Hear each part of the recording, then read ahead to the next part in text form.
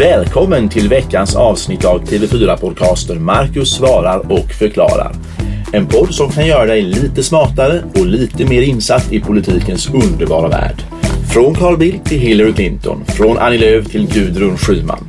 Och dagens gäst, ja det är just Gudrun Schyman, partiledare Gudrun Schyman. För det är ju så att tidigare var hon talesperson, men nu har man i Feministiskt initiativ ändrat titel så att även deras ordförande kallas för partiledare. Jag har gjort en massa Excel-beräkningar och de visar att Gudrun Schymans parti faktiskt kan komma in i riksdagen 2018. Det visar statistiken. Och skulle det bli så, ja då kan Fi bli tungan på vågen som avgör hela valet. Nu ropar en del av er hurra, hurra, medan andra ropar hjälp, hjälp, huvan av mig som vi brukar säga i Småland.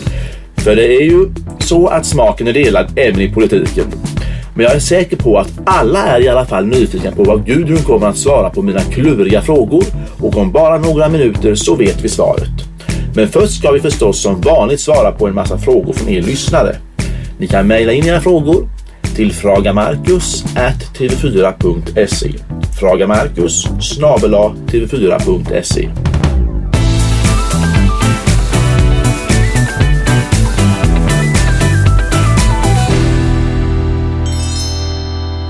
Första frågan kommer från Ann-Sofie i Torsby i Värmland.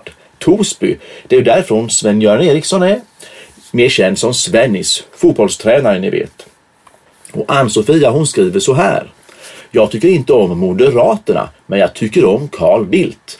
Han är häftig och verkar också ha mer koll på omvärlden än vad många andra utrikesministrar i andra länder har.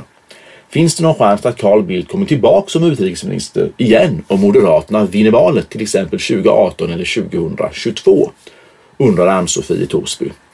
Ja, idag är det ju så att det är Karin Enström som är Moderaternas nya talesperson i utrikespolitik och utrikesfrågor. Och hon är också vice ordförande i riksdagens utrikesutskott, Karin Enström.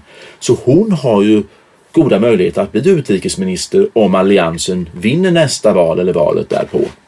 Och sen finns det ju också kandidater från andra partier, till exempel Folkpartiet brukar jag bedöma att vi har Cecilia Malmström, EU-kommissionär, Jan Björklund som är partiledare, Birgitta Olsson, också väldigt känd i partiet, 3 starka kandidater att kunna bli utrikesminister från ett annat parti än Moderaterna, Folkpartiet. Men kan också bli Karin Enström som sagt, och när det gäller Carl Bildt som ju är den som Ann-Sofie undrar kring så är svaret ja. Jag tror att Carl Bildt har goda möjligheter att återigen kunna bli utrikesminister om alliansen vinner ett val. Vad gör Carl Bildt idag då? Jo, han är bland annat styrelseledamot i International Crisis Group i Bryssel. En tankesmedja som faktiskt samlar väldigt många superkändisar när det gäller utrikespolitik från runt om i världen. Bill Clintons förre nationella säkerhetsrådgivare är med i styrelsen här. Italiens förre utrikesminister Wesley Clark är med. Wesley Clark var ju för detta NATO-chef och han var också presidentkandidat i USA 2004. Japans förra utrikesminister Wim Cook, Hollands förra premiärminister, är också med i det här International Crisis Group. Liksom Olympia Snow, en aktad ex-senator från USA. En massa topphöjdare och dessutom då Carl Bildt. Carl Bildt är ju fortsatt en slags handelsresande i politik. Världspolitik, reser ju jorden runt verkar det som och är med på en massa viktiga möten och håller tal och så vidare. Sen har vi en fråga från John i New York. Det är kul att vi får frågor även ifrån USA. Och John skriver att han är från Göteborg från början men jobbar på Manhattan. Häftigt! Han lyssnar alltid på Marcus svarar och förklarar. Det låter som fina fisken det. Även om han jobbar på Manhattan så bor han inte där utan i Brooklyn skriver han. Och det är ju en annan av stadsdelarna i New York. Det är ju väldigt dyrt att bo på Manhattan kan man ana. Brooklyn är nog inte heller jättebilligt men förmodligen är det billigare än Manhattan. Det här är ju roligt. Manhattan och Brooklyn. Det är ju faktiskt 2 stycken av New Yorks 5 stadsdelar så kallade boroughs som man säger i New York. Boroughs. Och boroughs det var en... den termen kom från 1898 när New York fick en ny administrativ uppdelning. Och det här med de här 5 stadsdelarna i New York, det är en supervanlig fråga i spännande frågetävlingar. Till exempel Jeopardy och Who Wants to be a Millionaire. Där brukar man alltid ställa de här frågorna. Och nu ska vi se, känner ni till New Yorks 5 stadsdelar? Jag har ju sagt 2 stycken, Brooklyn och Manhattan. Och Manhattan, det känner man ju till bland annat från Sex and the City. Det är ju där Carrie Bradshaw bor. Och jag kommer faktiskt ihåg ett avsnitt när det var Miranda som tvingades flytta från Manhattan till just Brooklyn. Hon var jätteirriterad, för det var tydligen inte tillräckligt bra. Manhattan är ju nummer 1. Men vad heter de andra 3 stadsdelarna? Jo, de heter Bronx, Queens och den man alltid glömmer, Staten Island. Nu ska vi se, vad är det för fråga som John har här? John skriver så här: hemma i Sverige tycks alla tro att det redan är klart att Hillary Clinton kommer vinna valet 2016 och bli USAs nästa president. Men det är ju inte sant. Kan du inte tala om för alla hemma i Sverige att det faktiskt är så att en republikan kan vinna valet? Jag hejar på Hillary, men befarar att det inte blir hon som vinner. Visst är det så, Marcus, att Hillary kanske kan förlora? Eller vad tror du? Förresten, vem är din favorit, Marcus? Ja, vem jag håller på det kan jag inte avslöja, och faktum är att jag har primärt inte någon specifik favorit så, utan jag tycker att det kommer bli spännande vem som än vinner valet. Men absolut, John, du har helt rätt. Det är inte alls säkert att det blir Hillary Clinton som kommer vinna det här valet. Det kan mycket väl bli en republikan istället. Det kan bli Jeb Bush som vinner valet. Eller så kan det bli Scott Walker av Wisconsin, som jag tror ligger bra till. Chris Christie av New Jersey. Det finns ju massor av olika kandidater på republikanska sidan som kan vinna den republikanska nomineringen och som sen kan slå Hillary Clinton. Och även om vi i Sverige och i Europa tror att Hillary kommer vinna, hon är ju en stor favorit här i Sverige måste man säga, så är det faktiskt så här att Demokraterna har inte vunnit 3 val i rad sedan FDR, Franklin Delano Roosevelt, på 1930- och 40-talet, alltså jättelänge sedan. Så ser vi på statistiken, som ofta har rätt när det gäller amerikansk politik, då är det en republikan som kommer vinna valet, och då blir det inte Hillary. Och det här med att en demokrat ska vinna 3 val i rad. Bill Clinton vann ju 2 gånger. Sen försökte då Al Gore, då skulle det vara 3:e gången gilt för demokraterna, och han förlorade ju mot George W. Bush. Och nu har vi haft Obama 2 gånger i rad. Och då är det inte troligt rent statistiskt, om vi ser på historiken, att det blir en demokrat igen. Så det ligger jättemycket i det här du skriver, John, och jag tror det kommer bli ett väldigt spännande val. Betydligt mer spännande än vad vi i Sverige tror just nu. Sen har vi en fråga här från Gary Grubb i Målerås. Vet ni var Målerås ligger? Det ligger utanför Nybro i Kalmar län. Gary skriver så här: hej, jag undrar när det gäller undersökningar som kommer hela tiden om de olika partierna i media. De visar hur blocken står till. Men om Kristdemokraterna till exempel bara har 3,5%, ska de då räknas med i alliansblocket? Åker de inte ut ur riksdagen i så fall? För det går ju en gräns för 4% och då borde de ju inte ingå i totalen. Ja, Gary har alldeles rätt. Det är ju 4%-spärren till riksdagen. Och jag tycker det är väldigt klurigt av dig, Gary, att du har sett det här. För du har helt rätt att det är ju så att även om KD ofta ibland kanske har 3,7 eller 3,9, så räknas deras procent in i alliansstapeln, som ju då blir mycket större än vad det egentligen skulle vara om det vore val den dagen som man har gjort mätningen. Så egentligen så är det ju fel när man räknar in dem då i alliansblocket, så alliansblocket borde då bli mindre, och det visar att de här senaste mätningarna i alliansen då har slagit de rödgröna, så har de egentligen inte gjort det. Å andra sidan så tycker jag kanske att man gör rätt ändå i tv-tidningar som tar med KD i alliansen, för KD brukar ju alltid klara sig över 4%-spärren på valdagen. Men det här är en jätteintressant fråga som man verkligen kan vrida och vända på. Men en mycket bra fråga från Gary i Målerås utanför Nybro. Erik i Sala har en intressant fråga här. Han menar på att Åsa Romson har en förmåga att börja prata om något helt annat om hon får en fråga hon inte kan svara på. Erik skriver, exempelvis fick hon frågan hur många nederlag kan Miljöpartiet ta och ändå sitta kvar i regeringen. Åsa svarade så här: det som är viktigt för mig är att bla bla bla bla bla, och sen började hon prata om något helt annat. Samma sak när hon skulle svara på varför regeringen har lagt skatt på solenergi, skriver Erik. Ja, jag kan inte peka ut om just Åsa Romson är värre än någon annan politiker, men det här som du säger här, Erik, det stämmer säkert. Men jag håller med dig om att politiker rent generellt har ju en tendens att undvika att svara på frågor ibland. Och det kan vara som här då man inte riktigt vet vad man ska svara, eller ibland kanske inte riktigt vill svara på frågan, så bör man prata om något helt annat. Och det där är ju en metod som jag tror att vanligt folk, tv-tittarna, genomskådar ganska snabbt. Och det blir extra pinsamt när journalister sen kanske ställer om precis samma fråga både 2 och 3 gånger. Och politikern fortsätter att undvika att svara, duckar från att svara på frågan. Det blir pinsamt och jag tror att det förlorar politikern på.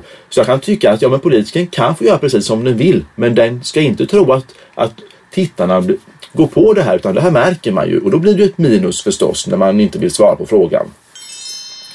Nästa fråga kommer från Maria Bäckström.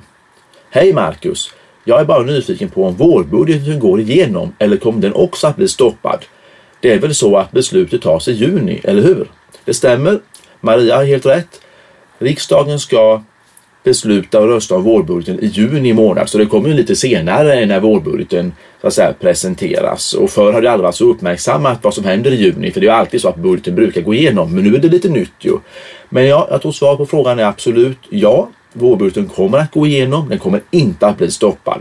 För nu har ju den här nya decemberöverenskommelsen gjort att man släpper igenom budgeten. Så det är jag bombsäker på. Nästa fråga kommer från Joel. Hur viktig är en statsministers image egentligen? Stefan Löfven, han känns trä och tråkig och syns inte så mycket. Reinfeldt syntes överallt. Eller så känns det i alla fall, skriver Joel. Men jag kan hålla med om att man hade en känsla om att Reinfeldt syntes överallt. Men jag tror att det berodde nog på att han hade varit statsminister så länge så att man fick den känslan. Och jag tror att skulle Stefan Löfven också vara statsminister i 8 år så kommer man nog uppleva att han också syns överallt. Så att det här man kanske känner att han är lite tråkig och inte syns i tv. Att det är roligare om statsministern syns mycket i media. Men det håller jag med om. Att det är kul om man ser politiker mycket. Speciellt om man älskar politik så är det kul med mycket politiker i tv och tidningar. Och jag svarar på frågan här är ja. Jag tror imagen är jätteviktig. Många när de röstar i vallokalen på valkvällen. De väger in väldigt mycket kandidaterna.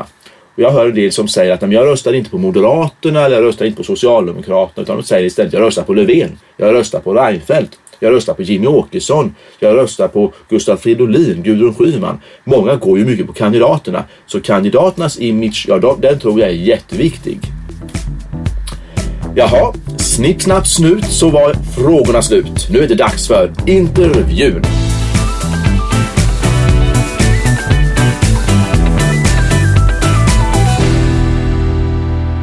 Välkommen partiledare Gudrun Schyman, Feministiskt initiativ. Tack så mycket. För visst heter det partiledare nu istället för talesperson som hette innan i FI? Det är alldeles korrekt. Vi bytte i februari när vi hade kongress för att det blev som förvirring. För att vi hade ju då talespersoner samtidigt som de andra partierna i riksdagen har talespersoner i specifika politikområden. De har skolpolitisk talesperson, trafikpolitisk talesperson och så vidare. Och så kom vi med våra talespersoner och det blev en förvirring. Precis som de andra partierna gjorde. Nu ska vi se om följande beskrivning stämmer här. Du jobbade som socialarbetare och gick sen med i Vänsterpartiet och kom in i kommunfullmäktige för Vänster i Simrishamn kommun på 1970- och 80-talet. Och 1988 valdes du in i riksdagen för V och var Vs partiledare 1993 till 2003. Och 2006 lämnade du riksdagen och gick över till Feministiskt initiativ. Och förutom att vara partiledare för FI så sitter du nu även i kommunfullmäktige i Simrishamn. Allt stämmer. Det stämmer? Ja. Vad bra. Jag älskar ju att göra analyser här i Marcus svarar och förklarar. Och vill säga i början av vårt samtal säga det att jag brukar titta på hur starkt partierna går i en valkampanj till exempel. Och då brukar jag inte bara titta på procentenheter utan också på procenten. Centern till exempel som gick från 4 till 6% i valet ungefär gick ju upp 2 procentenheter. Men i procent räknat gick de ju faktiskt upp 50% för dem, hälften av så stora som de var från början. Och tittar man på det här sättet som jag vill titta på när det gäller just valkampanjen, då var det ju FI som var det parti som ökade i särklass mest. Absolut. Och valnatten blev ju en rysare. Ja, jag tror vi ökade 800%. Mest av alla. Och fick 3,1 då i valresultatet. Och sedan vi fick det nya riksdagssystemet i valet 1970 så har ju alla partier som fått över 2,0% i riksdagsvalet kommit in sen i riksdagen i det kommande valet. KD fick 2,1 1988 och SD 2,9 2006. Och båda partierna kom ju in i riksdagen sen valet därpå. Just det. Och vi fick ju faktiskt ännu mer än båda de här två partierna. Så statistiken pekar ju på att Feministiskt initiativ kommer in i riksdagen nästa val 2018. Och min fråga till dig är det här en analys som du håller med om? Absolut. Jag har gjort precis samma reflektion.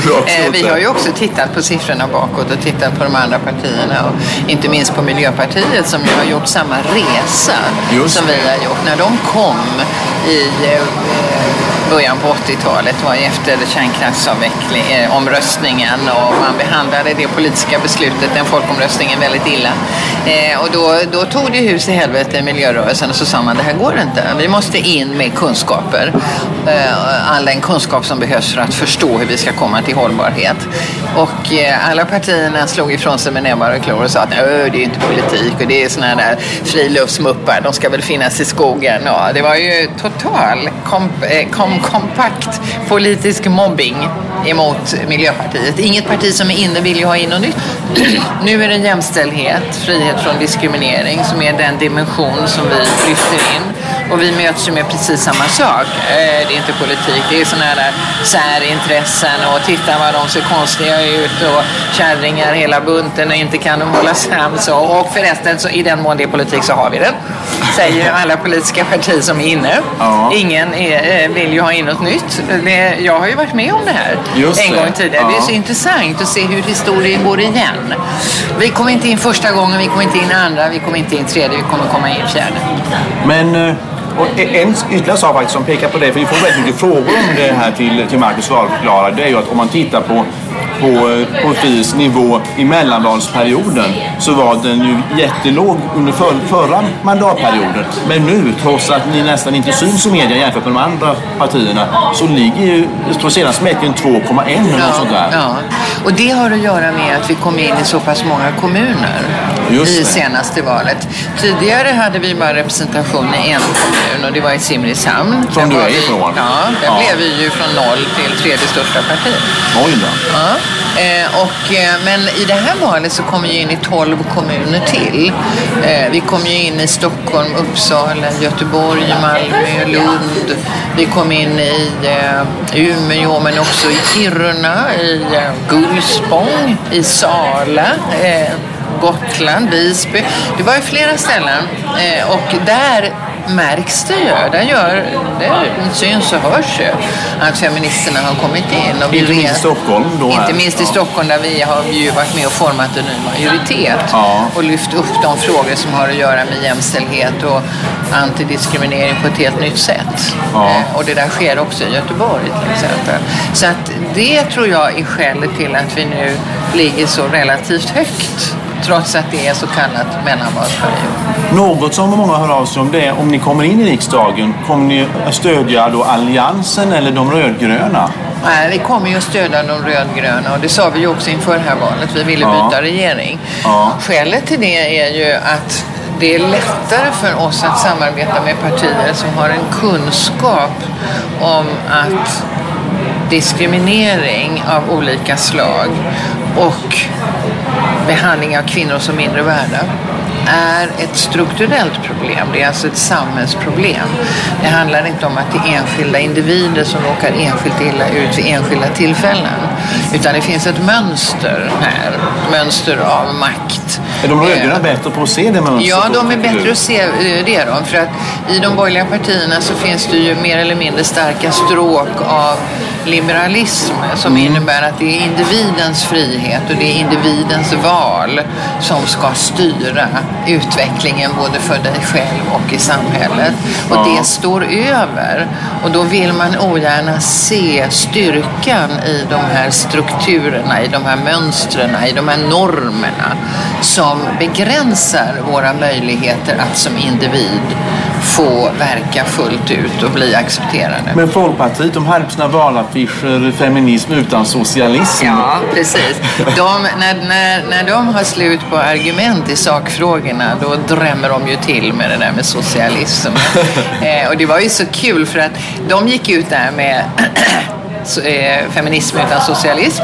Ja. Och Vänsterpartiet gick ut med feminism fett med socialism. Och vi gick ut på nätet, för vi har ju inga pengar, med socialism extra allt. Och det var ju en väldigt rolig valrörelse, för att vi som det minsta partiet med de absolut minsta resurserna gjorde det absolut största avtrycket i valrörelsen. Ja. Vi fick alla politiska partier att hissa den feministiska flaggan.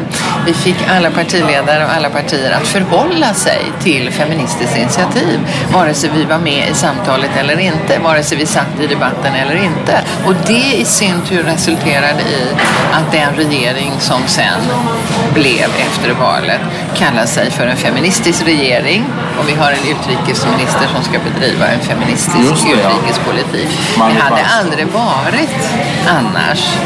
En fråga som jag funderar på här är, som du har unik kapacitet att kunna besvara jämfört med nästan någon annan, är ju det här med att vara partiledare för ett parti som inte sitter i riksdagen. Hur skiljer det sig egentligen jämfört med att vara partiledare för ett parti som sitter i riksdagen? Och nu tänker jag inte på själva valkampanjen eller så, utan nu mitt i mandatperioden så att säga. Ja, alltså en stor skillnad med att vara inne och ute är ju resurserna. Ja. Så är det ju naturligtvis. Du menar både pengar och personal? Ja, och pengar är ju det som blir personal. Ja. Jag menar, vi är ju en ideell organisation trots att vi är ett väldigt stort parti medlemsmässigt. Vi har ju många fler medlemmar än många av riksdagspartierna. Vi hade ju vid årsskiftet 22 000 medlemmar. Ja, det är ju ganska otroligt. Det är ju, med många andra partier. Va? Men vi är ju fortfarande en ideell organisation och alla jobbar ju som volontärer. Och det är ju det svåra, att mobilisera till volontärarbete på en intensiv nivå, en intensiv aktivism mellan valen. För det behöver vara ett tryck alltså. Ja. Och nu finns det ju inget sånt, ska vi säga, utomparlamentariskt tryck i politiken, utan nu är det ju riksdagen och den soppan som pågår där. Ja. Och den är ju inte vi del i, och därför kommer vi lite i bakvattnet. Vi är ju inte medialt intressanta heller. Men det vi har är ju att vi har arbete som vi gör i de kommuner där vi är representerade. Där är det ju ingen mellanvalsperiod, utan där är vi ju inne för första gången. Just det. Och det som händer nu i partiet är otroligt spännande. Det var precis min nästa fråga. Vad är det som händer nu? Ja. Nej, men det som är så intressant, förstår du, är så här att efter valet så tänkte jag så här, oj, nu måste jag åka ut och trösta folk här för att inte vi kom in i riksdagen. Ja. Så jag åkte ut på en eftervalsturné. Först till alla som hade kommit in, alla 13 kommuner, för att tala om för dem, så här gör ni, så här kan ni göra. Jag har erfarenhet, ni gör så här, ni lägger upp det så här. För du hade ju suttit i kommunfullmäktige för FI innan. Ja, och för Vänsterpartiet för länge sedan. Så att jag har ju den parlamentariska erfarenheten. Ja. Så jag åkte runt på en turné och träffade alla dem. Och sen åkte jag på en ny turné där jag träffade alla dem som inte hade kommit in, men som hade bestämt sig i valrörelsens slutskede och efter valet, efter valresultatet, att nej, nu sätter vi igång här i min kommun. Nu bildar vi en grupp och så tar vi sikte på att ställa upp med ett kommunalpolitiskt handlingsprogram och en lista till nästa val. Och det visade sig att det var ett 80-tal kommuner runt om i hela landet. Så jag fick hålla på och resa hela hösten. Jag gjorde sista mötet dagen innan nyårsafton. Du har ju jobbat med politik ända sedan 1970-talet och har fortfarande så stort engagemang och driv kvar. Och det märker vi ju inte minst under den här intervjun. Vad är det som gör att du fortfarande har den här glöden för politiken? Jag tycker det finns så mycket som skulle kunna fungera väldigt mycket bättre. Och just det här som har att göra med jämställdhet och frihet från diskriminering, det är ju grundläggande delar i demokratin. Respekt för varje människas lika värde. Du fick ju ett stort genomslag i valrörelsen med dina så kallade home parties. Var fick du den idén ifrån egentligen? Alltså den föddes ju ur en nödvändighet. För att det här började sommaren 2013. Och jag började få fler och fler frågor om, har ni möten i Feministiskt initiativ, kan vi komma och lyssna på dig och så. Och jag var tvungen att säga, nej det har vi inte, för vi har inga pengar. Vi kan inte hyra lokaler, vi kan inte affischera, vi kan inte annonsera och så. Och till slut så tyckte jag att det här är ju fullständigt ohållbart. Ja. Och då så sa jag att okej, samlar du minst 25 hemma hos dig så kommer jag hem till dig. Så tänkte jag får testa. Så jag tänkte det blir ju några kvällar under hösten och det blir ju fullständigt succé. Och du tog med blädderblock och pennor? Och... Det får ju de som ordnar. Alltså, det som ska finnas när jag kommer är blädderblock eller en stor whiteboard. Ja. 4 tjocka pennor, svart, blå, röd, grön. Och ni som lyssnar ska ha papper och penna. Det blir feministisk folkbildning. Och det var succé. Och alla kvällar gick åt jättefort. Sen blev det eftermiddag, sen blev det lunch, sen blev det frukost. Jag körde hela valrörelsen. Från 9 till 11, 12 till 14, 15 till 17, 18 till 20. Jag hann med 350 möten. Ja, vi har ju här under valår 2014 hade du fullt upp från tidig morgon till sen kväll minst sagt. Och du har säkert fullt upp och står ju även idag ett hektiskt liv med andra ord. Men även en partiledare måste ju ha lite ledigt ibland. Så jag undrar, hur spenderar du helst om du har en helt ledig dag och får göra vad du vill i hela världen? Då är jag helst hemma. I Simrishamn? Ja, hemma i mitt hus och i min trädgård framförallt. En dag som idag så skulle jag ju väldigt gärna ha velat vara hemma. För nu är det ju sån fantastisk tid med våren och alla färger. Och jag odlar ju. Jag har nu fått ner allt i jorden, fick jag ner innan jag åkte hemifrån i förrgår. Potatisen är satt sedan några veckor, men jag har också fått ner annat. Bönor och sallad och örter och kryddor. Så trädgårdsarbete är ett stort intresse? Absolut. Och det är en otroligt bra avkoppling. Men och överhuvudtaget, då är jag en del i någonting som är mycket större. I det här med årstiden och växlingarna. Ja. Och det spelar ingen roll om vilken dagordning jag sätter upp. Det där sköter sig ändå. Det växer och gror i alla fall. Men om någon som bestämmer där uppe säger så här: nej Gudrun, nu får du inte vara i din trädgård för en hel vecka. Nu måste du åka ut på din drömresa någonstans ute i världen. Vart går då den resan? Ja, fast när jag är ledig så vill jag helst inte resa. Och det beror ju på att jag reser hela tiden i jobbet. Jag är på ständig resa. Ja. Ständig resa. Jag är ju lycklig om jag får sova 3 nätter i rad hemma. Så att när jag är ledig så kan jag inte komma på någonting skönare än att vara hemma. Så drömdestinationen är hemmet helt enkelt? Min drömdestination är hemma och få vara på Österlen. Jag förstår att åka ner till havet och ta en promenad där med havet och den obrutna horisontlinjen och titta ut över och tankarna flödar och det är fantastiskt. Det låter som en härlig sommar inte minst. Ja. Gudrun Schyman, partiledare för Feministiskt initiativ. Tack så mycket för att du kom hit till Marcus svarar och förklarar. Tack så mycket för att jag fick vara med. Ja, då är sagan strax all för denna gång. Det är många som har slutat skolan nyligen så här i juni och en del passar även på att byta jobb över sommaren. Då kan det kännas lite ovant och man kanske inte träffar sina gamla bekanta lika ofta. Men i tider av nyordning och förändring, då vet vi i alla fall att en sak är säker. Statsministrar kommer och går, men konungen består.